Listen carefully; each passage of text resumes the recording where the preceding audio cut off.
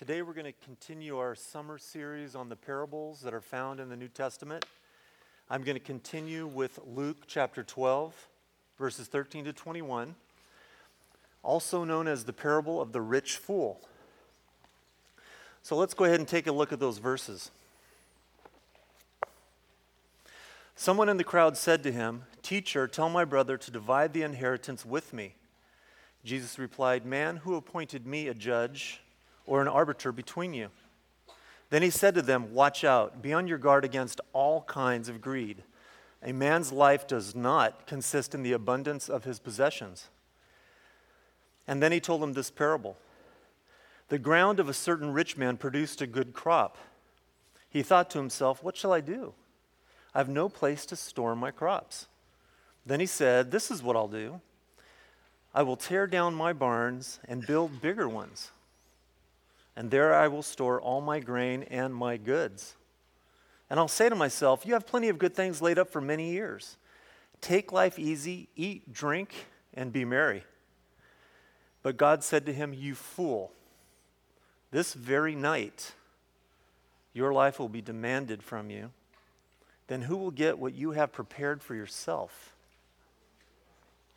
Tonight we're going to actually talk about God's provision, which is a very large subject. So we're going to focus on a few of the smaller details that we might be able to apply in our daily life.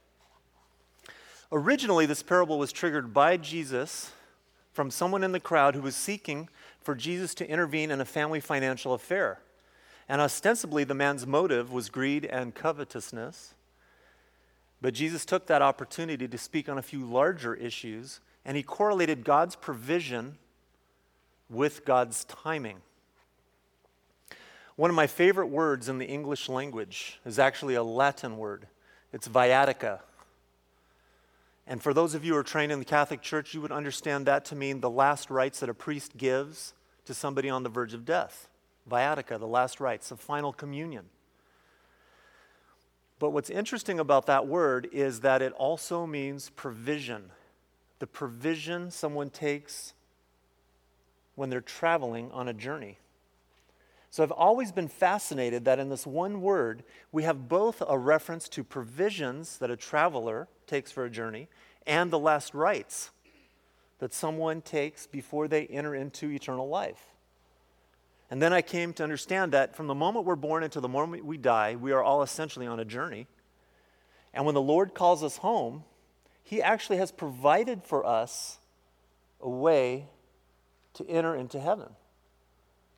So in that sense, His provision is not just limited to our daily needs. He provides for us each and every day, but He also provides for us a way to enter into heaven. It's viatica. Let's take a look at God's provision in verses 16 to 17. The land of a rich man produced plentifully, and he thought to himself, "What shall I do? I have nowhere to store my crops." Notice there is absolutely no mention that the Lord had blessed him with that land to begin with. Notice how there is no thankfulness for a large harvest. In fact, it would appear as though the man himself brought forth the harvest from his work alone. So how often is it that we forget about God's grace and lay claim to our own accomplishments as if we did them with no help? We tend to be very self-sufficient in our thinking. We always tend to think that we've accomplished this or accomplished that due to our own efforts and our own skills. And since the harvest was seemingly a result of the rich man's work alone in his mind, it follows that he would feel completely justified taking a break from the work and seek to fill his various appetites, eating, drinking, and merrymaking. At this point, he does not seek to glorify God with his abundance, nor with his work, but instead he seeks his own interests. He was not rich toward God. And this is an important theme that we're going to come back to later today. He was not rich toward God. I learned a long time ago that it's a very important exercise for me to learn not to ascribe to God those things that are not His, but by all means, give Him glory and credit for everything that belongs to God. Do we have a tendency to be self-sufficient? Do we often measure our activities on our own terms, when to work, when to eat, when to rest, when to recreate? We seemingly make those decisions moment by moment. Colossians 3:17 says, whatever you do in word or deed, do everything in the name of the Lord Jesus, giving thanks to God the Father through him. Whatever you do, work heartily as for the Lord and not for men, knowing that from the Lord you receive the inheritance as your reward. You are serving the Lord Christ. So I thought in preparation of this weekend's topic, I ran through my life and tried to pick out instances where God's provision were very, very evident. And in fact, I can come up with seemingly hundreds of them. The first example is when I was stranded in Death Valley. My cousin and I, we grew up traveling together and taking adventures, camping. We hiked the Grand Canyon rim to rim in one day. We did all manner of fishing and huge expeditions, always each adventure bigger than the one previous. So we concocted this idea that we'd go to Death Valley for about a week. I had a four-wheel drive, a Jeep, and we would tool around on the boulder and the rocks and go off on the cliffs and what have you. One night, it was late. We just threw out the tent and set up camp real quick and slept. And all night, we heard little rustling all around the perimeter of the tent. Wake up the next morning, we found we had put the tent right smack dab in the middle of a nest of tarantulas, and all the holes were there. So obviously at night they were coming out and tickling the tent. But in any case, on that trip, we decided to take a vow of silence for a 24-hour from sundown to sundown to honor God, to be able to spend the time in the desert in contemplation, in prayer, to honor God.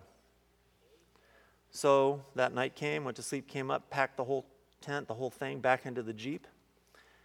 Right out in the middle of nowhere, and we're camping next to the Singing Sand Dunes, and those are huge, massive sand dunes that the sand churns constantly, and it actually moans, and they call them the Singing Sand Dunes. Nobody's out there. The Jeep was dead. Wouldn't even start, wouldn't even pretend to turn over. Had no problems with the battery before that, had no problems with the battery after that. But the day we took a vow of silence was the day the Jeep is dead. We're stranded in the middle of nowhere. So we prayed silently. My cousin, even remembering Jericho, marched around the Jeep. He's actually in prayer 3 times. And he's actually a pastor now back in Michigan, so he's a faithful man. But that didn't work either. So, well, there we are. Not going to talk, though. Made a vow to God. And wouldn't you know it, within 5-10 minutes, out of nowhere, way over there comes a car, driving, and literally came straight to us. It was 2 women. We still didn't talk, but they realized what we need. They got in their car, disappeared. 15 minutes later, they had found another camp that had jumper cables. Came back, gave us the cables, we jumped, and we were on our way. But we did not violate the vow we made to God, and God provided for us. And you think that would have been it? No. So later that day, about an hour before sunset, we're zooming around on one of those roads. It's all rocks and boulders, and the boulders are really big. So when the back rear tire just basically blew up and shredded, and you couldn't feel it because all the boulders we were driving over, so we just kept driving. And the reason we stopped finally is because of the burning smell. And so we pull over. No big deal. My cousin goes to get the jack of my Jeep to change the tire. Not a big deal.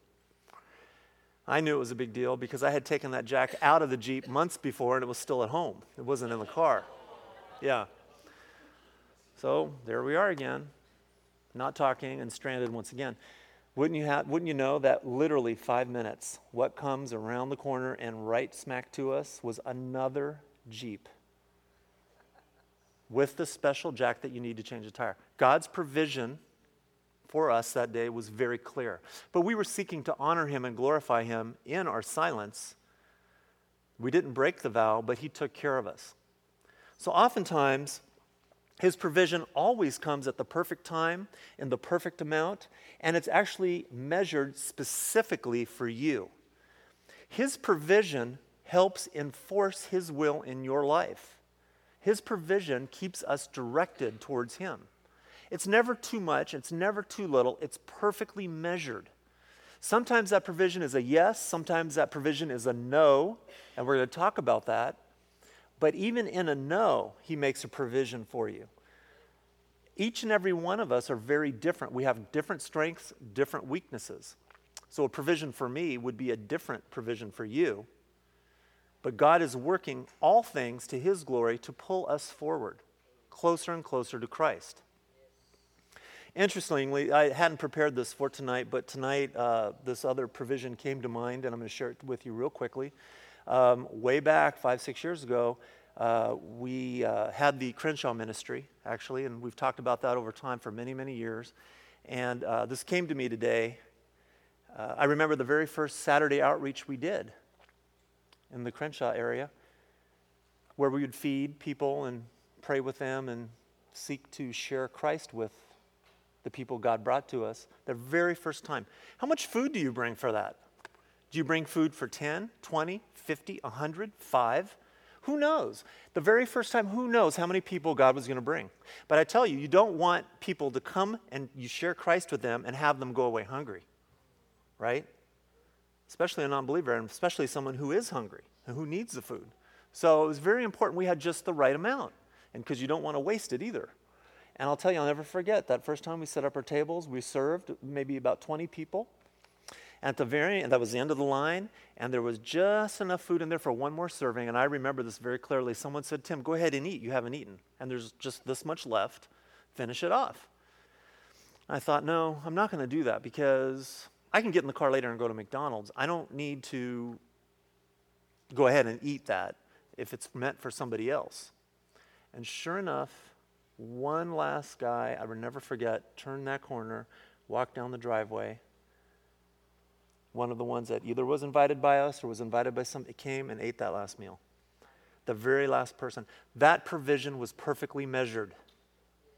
That's how God works when you believe in him and show that you are trying to honor him in your actions. Amen. God will never leave any lack. One other quick story of God's provision was also in the desert where I was stranded, and we're going to talk about the Israelites.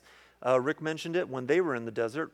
So there's yet 2 more desert stories coming up. I'll keep this one real quick. I was stranded in the Sahara Desert in Egypt many years ago. I was trekking through the 5 oases of the eastern Sahara Desert, leaving Cairo, working my way back down to Luxor, and out in those oases, it goes deeper and deeper into the desert, and what I refer to as a highway was really a 1-lane dirt road, basically, in many cases.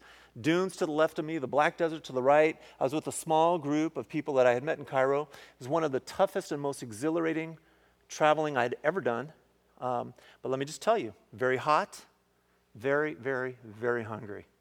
There's no restaurant, there's no food, there's nothing there. And then you go from oasis to oasis. Basically, they were built around a spring, a hot spring in most of the cases, and a little village, and that's where these people lived. So here we were stranded at this oasis in the deepest part of the Sahara, no ride, no food. You could be a millionaire, and it didn't mean anything. Nobody cared. If there aren't resources, you're not going to buy them. There were no resources. So everybody decided to wait by the side of the road and wait on a miracle. That somebody would come by and pick us all up and take us the 6-7 hours to the next oasis. And so I and a friend decided, well, no, that's just not good enough. So we decided just to go ahead and walk through the village. I knocked on one door, walked through there, and went to one door I knocked. And the host could speak English, let us come in, wouldn't discuss our needs at all, because the protocol was, oh no, I'm going to welcome you with a 5-course meal. So starving, we knocked on the door, he welcomed, out came the courses, out came in a cool sitting room, and periodically I would think of my poor friends languishing in the heat and hunger on the highway, and here I was, being provided for graciously. And once we finished that great meal, he said, by the time you get back to the road, there will be a pickup truck to take you and your whole group to the next oasis. And sure enough, when we made our way back, full and satisfied, and my other friends that were there are like, where have you been? Oh, let me tell you. And here comes the pickup truck. So it was really, really interesting. I realized through that experience of God's provision that it's easier for God to use someone who is working, someone who is in action, rather than someone who is inactive, right?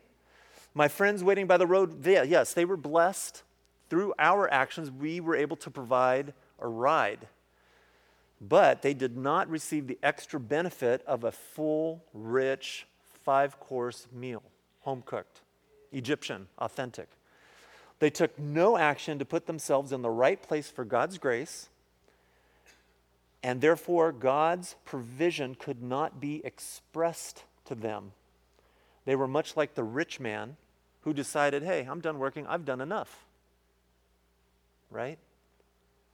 I recently became aware of someone who was struggling in life and in faith, and the complaint, and expressed a desire for God to speak into his life. And the complaint, you hear this from many, many people often, is, I just need God to speak into my life and direct me, tell me what I should do. And I thought about it, and it just dawned on me. And my answer was, I suggested maybe God already has done that, which wasn't the answer that was being hoped for. So often God reveals his will to us in prayer, through Scripture, through other faithful brothers and sisters, but we don't listen. And when we do hear his response, we may continue to struggle because it's not what we wanted to hear. In fact, in my HCMI classes, I always encourage people to train themselves to listen to God's very whisper. To be faithful in relationship with God is not just to hear him, but feel his intent. Hear him even whisper and respond, rather than wait for a shout or a huge chorus. And especially if you're in a situation that God may want to discipline you for, I personally would rather make that correction in my life the second I'm made aware of it, rather than continue to wait and be in a situation where I need greater and greater discipline. The rich man is an example of this to the extreme. He took everything that God provided, did not acknowledge God, hoarded it for himself, and decided he would simply provide for himself in the way that he chose to be provided for, which meant no more work and partying every day. So in effect, what he did was he placed himself above God. He knew better how to provide for himself than God did. And so often when we struggle, our first and natural inclination to say to somebody who shares a struggle with us is, I'll pray for you. I'll pray for you. That's an easy thing to say. So often the subtext is, I hope God gives you what you want. And when you see them later, you say, did God answer your prayer? What's actually being said is, did you get what you wanted? Mostly. Search your hearts. What's interesting is that God always answers prayers. Always answers prayers. Sometimes it's with a yes, sometimes it's with a no, sometimes it could even be not now, but he always answers prayers. So rather than go to someone who's struggling and say, did God answer your prayer? One could actually say, how did God answer your prayer? Right? Romans 8:28, and we know that all things work together for those who love God, to those who are called according to his purpose. All things work together for good. So that means the no is also for your good as well as the yes. And sometimes it's a question of measurement. The answer is yes, but this much. Not this much, but also not this much. Perfectly sized and measured for you. A personal struggle of mine, actually, over the years has been to know what God wants for me. I don't want to waste my time desiring and praying for and hoping for something that is not mine to have. Many of us carry these desires throughout our entire lives.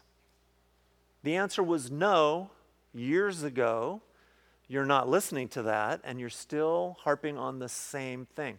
I personally want my desires to be trimmed down so that I only want what God wants for me. But I'm going to tell you, I want everything that God wants for me. So I'm not trying to be, falsely humble. No. Whatever God's measurement for me is, I want it all. Right? Doesn't that make sense? But I don't want anything less, and I don't want to waste my time wanting something that is not for me.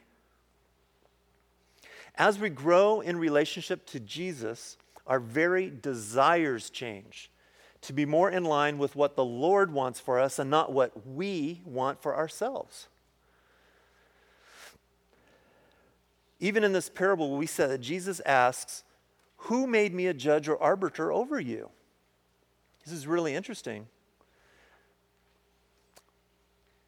That was outside the scope of what God's work for Jesus was to do. Yes, he could have judged very easily. He could have been an arbiter very easily. But he did say, "Who appointed me a judge over you guys?" It wasn't in God's will for Jesus to apply his work in that fashion. God's word and Jesus' life are economical. And by economical, I mean they were perfectly ordered.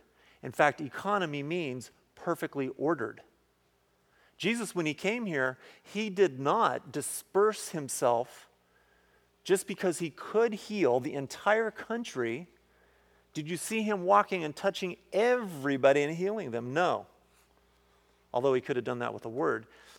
What he did was, very specifically, only the things God wanted him to do, and he spoke only the words that God gave him to speak. His life is the perfect measurement of the provision that God made for us. I would love to apply that in my own life, to speak only the things God wants me to speak, right? And only do the things God wants me to do. That's all a part of our growth in Christ, right? It's all a part of our sanctification as we grow forth. God's provision allows us to do that. It propels us forward. Even God's word, the Bible itself, is perfectly constructed. There's not one extra letter in it, neither is there anything missing. God's word is a perfect provision. God's word is sufficient. It requires no additional revelation. You need nothing more than what's in the Bible. God's word is also complete. It's infallible. By infallibility, I mean you can apply what's in the Bible and you will not be led wrong. You can make no mistake. It's infallible. God's word is sufficient, inerrant, infallible, clear. God's provision is perfect in every way. And we know that Jesus is God's word made flesh. So he is perfect in every way. Interestingly, in the Gospel of John, there are 7 I am statements that Jesus says. And the usage of the name I am is a direct reference to the name that God claimed for himself. When Moses asked, "Who shall I say sent me?" the answer was, "I am sent you." Jesus actually made 7 I am statements. The very first one, John 6:35, "I am the bread of life. Whoever comes to me shall not hunger, and whoever believes in me shall never thirst." I am the bread of life. That is so significant on every level. And we're now going to look at another one of God's fascinating provisions, the Israelites in the desert after being led out of Egypt, the manna, the bread of life. So I'm going to look over to Exodus 16 and read a few verses there.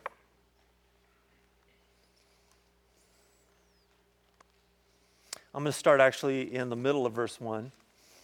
On the 15th day of the second month after they had come out of Egypt, so really, they were just fresh out of Egypt.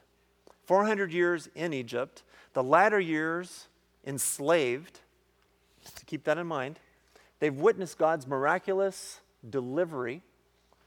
And here we are, the 15th day of the second month after they'd come out of Egypt. In the desert, the whole community grumbled against Moses and Aaron. The Israelites said to them, "If we only had died by the Lord's hand in Egypt. There we sat around pots of meat and ate all the food we wanted, but you have brought us out into this desert to starve this entire assembly to death. Then the Lord said to Moses, I will rain down bread from heaven for you. The people are to go out each day and gather enough for that day. In this way I will test them and see whether they will follow my instructions. On the sixth day they are to prepare what they bring in, and that is to be twice as much as they gather on the other days, because God wanted them to preserve the Sabbath, so he did not want them to work on the Sabbath. Now manna was like coriander seed. It was white, and the taste of it was like wafers made with honey. That's also Exodus 16. Wafers made with honey. The people went about and gathered it and ground it in hand mills or beat it in mortars. They boiled it in pots, and they made cakes out of it. And the taste of it was like cakes baked with oil. So that may sound delicious, right? We eat honey graham crackers. We eat, biscuits and honey all the time. But that sounds good at the outset, but let's see what happened.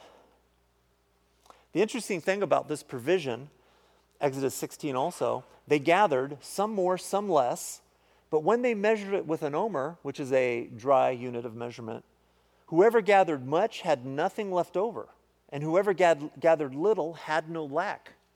Each of them gathered as much as he could eat. Some had a greater need than others. God provided that need specifically measured for each individual. Nobody lacked, and nobody had excess. God's provision is perfectly balanced and perfectly measured for your need. Now, it's interesting, they were instructed not to save any for the next day. Don't over-collect with the thing in your heart, the thought in your mind that I'm going to save this for tomorrow because maybe there won't be manna tomorrow. And in fact, if you did, what you kept overnight would develop worms and stink, so it was inedible. So the interesting thing about God's provision, he wanted them to rely on him daily. He enforced his will through his provision. They had to trust God daily. Numbers chapter 11, it starts to get a little more interesting. Verse 4, now the rabble being a boisterous, loud, troublemaking group, that's what rabble means. Now the rabble that was among them had a strong craving. And the people of Israel also wept and said, Oh, that we had meat to eat. We remember the fish we ate in Egypt that cost nothing, the cucumbers, the melons, the leeks, the onions, the garlic. But now our strength is dried up, and there is nothing at all but this manna to look at. So here, they would almost prefer a life of enslavement just so they could have the cucumbers, melons, leeks, onions, garlic, the fish that cost nothing. Just like the rich man was more interested in fulfilling his own appetite rather than continuing a posture of work towards God, honoring God with his work.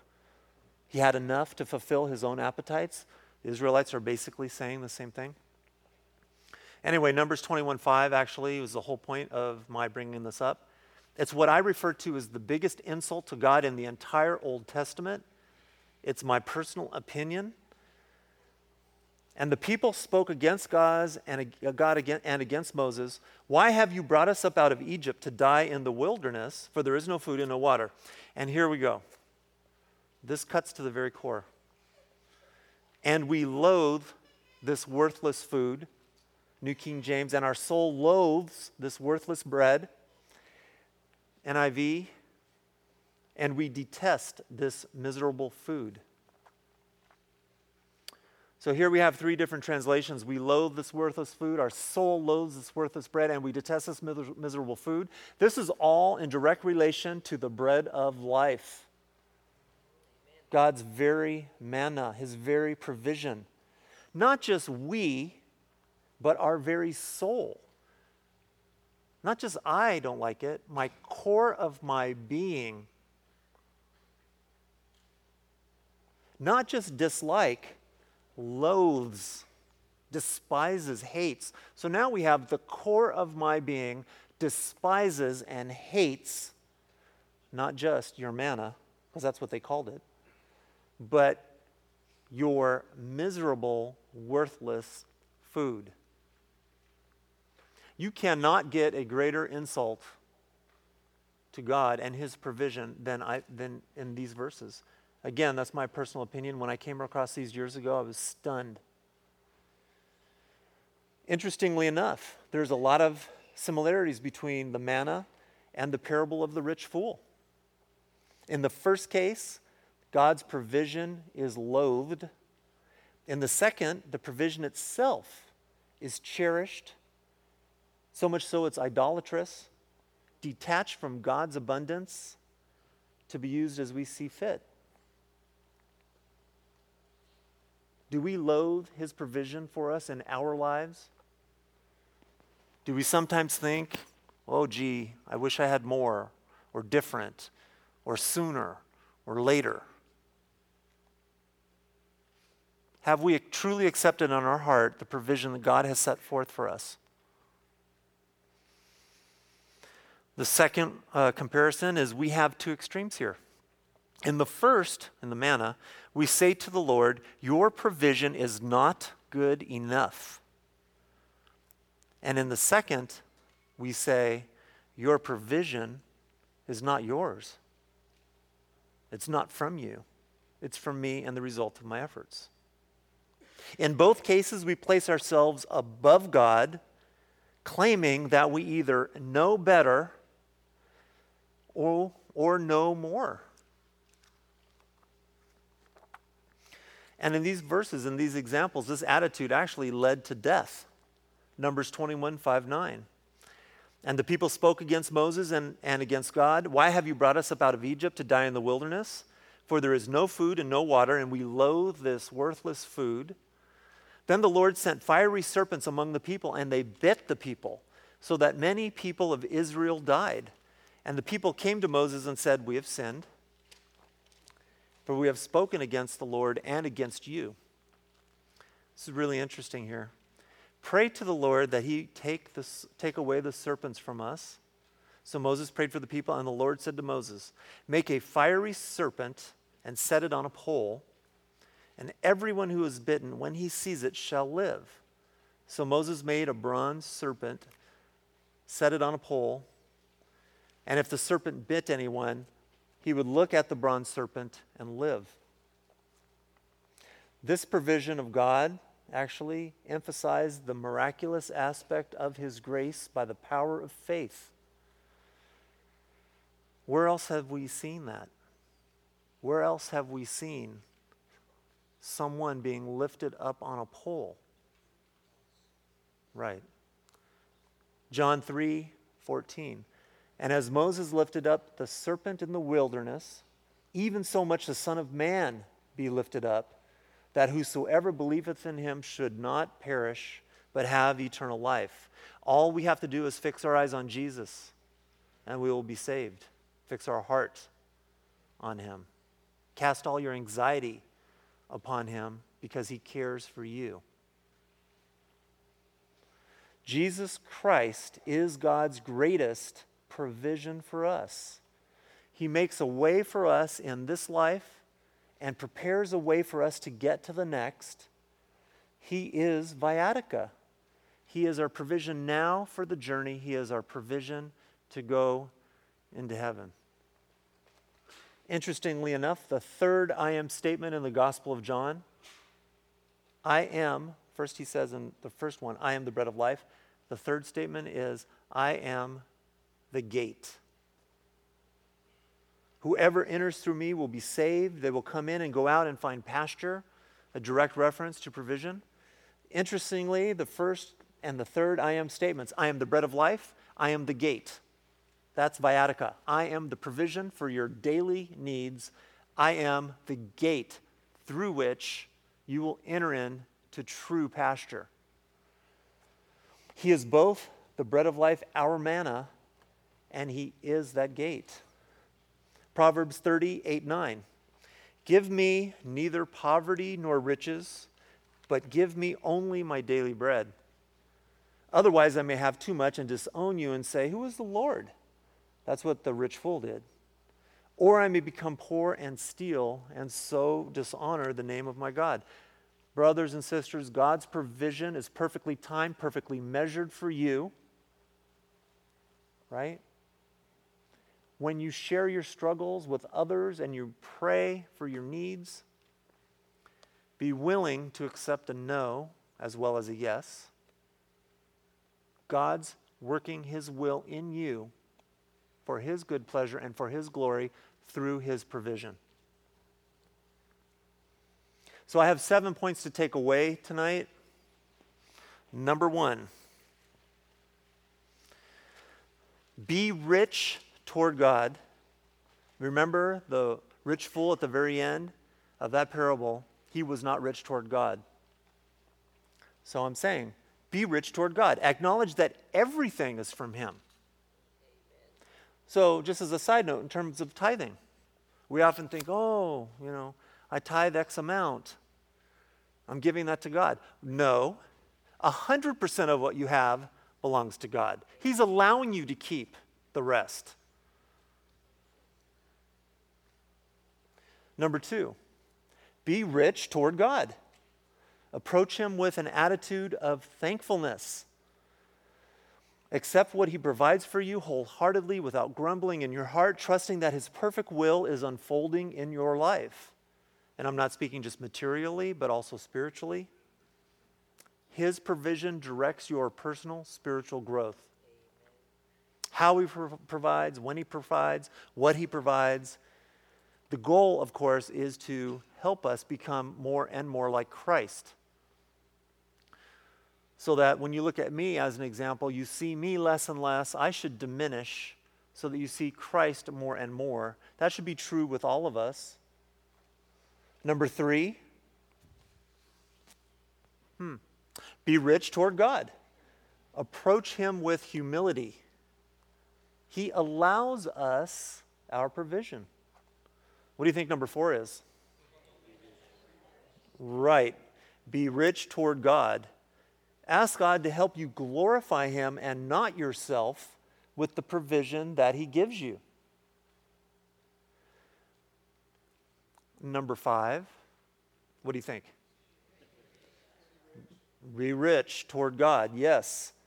Keep active and working, regardless of circumstance. And by working, I don't mean going to a job per se. Working for His glory. Serving each other. Everything you do, you can do it for God's glory. Luke 12, 35-37. Stay dressed for action and keep your lamps burning. And be like men who are waiting for their master to come home with the wedding feast so that they may open the door to him at once when he comes and knocks. Blessed are those servants whom the master finds awake when he comes. Truly I say to you, he will dress himself for service and have them recline at the table, and he will come and serve them. Be rich toward God, keep active and working. The rich fool did not do that. God cannot work with somebody who's doing nothing. Number 6, be rich toward God. Ultimately, what does that mean? Love Him, yes. Love Him first, love Him the most, love Him with your life, love Him with your blessings, love Him with everything He gives you, love Him with your very breath, and love His people. Period. Romans says, love must be sincere. Yes. And finally, number 7, the most important of them all. Be rich toward God. Share His Son, Jesus Christ. His greatest provision for you. Share that provision, just as you share all your other provisions. Be rich toward God. Father, in Jesus' name, we praise You and we thank You for this time that we can freely and openly study Your Word and encourage each other to grow in faith and in acts of service to honor and glorify You. We pray that each and every one of us will accept completely your provision for us. We pray that we glorify you in enjoying that provision. We pray that you would keep us close to you and allow us to love you and be rich towards you in every way. In Jesus' name we pray. Amen.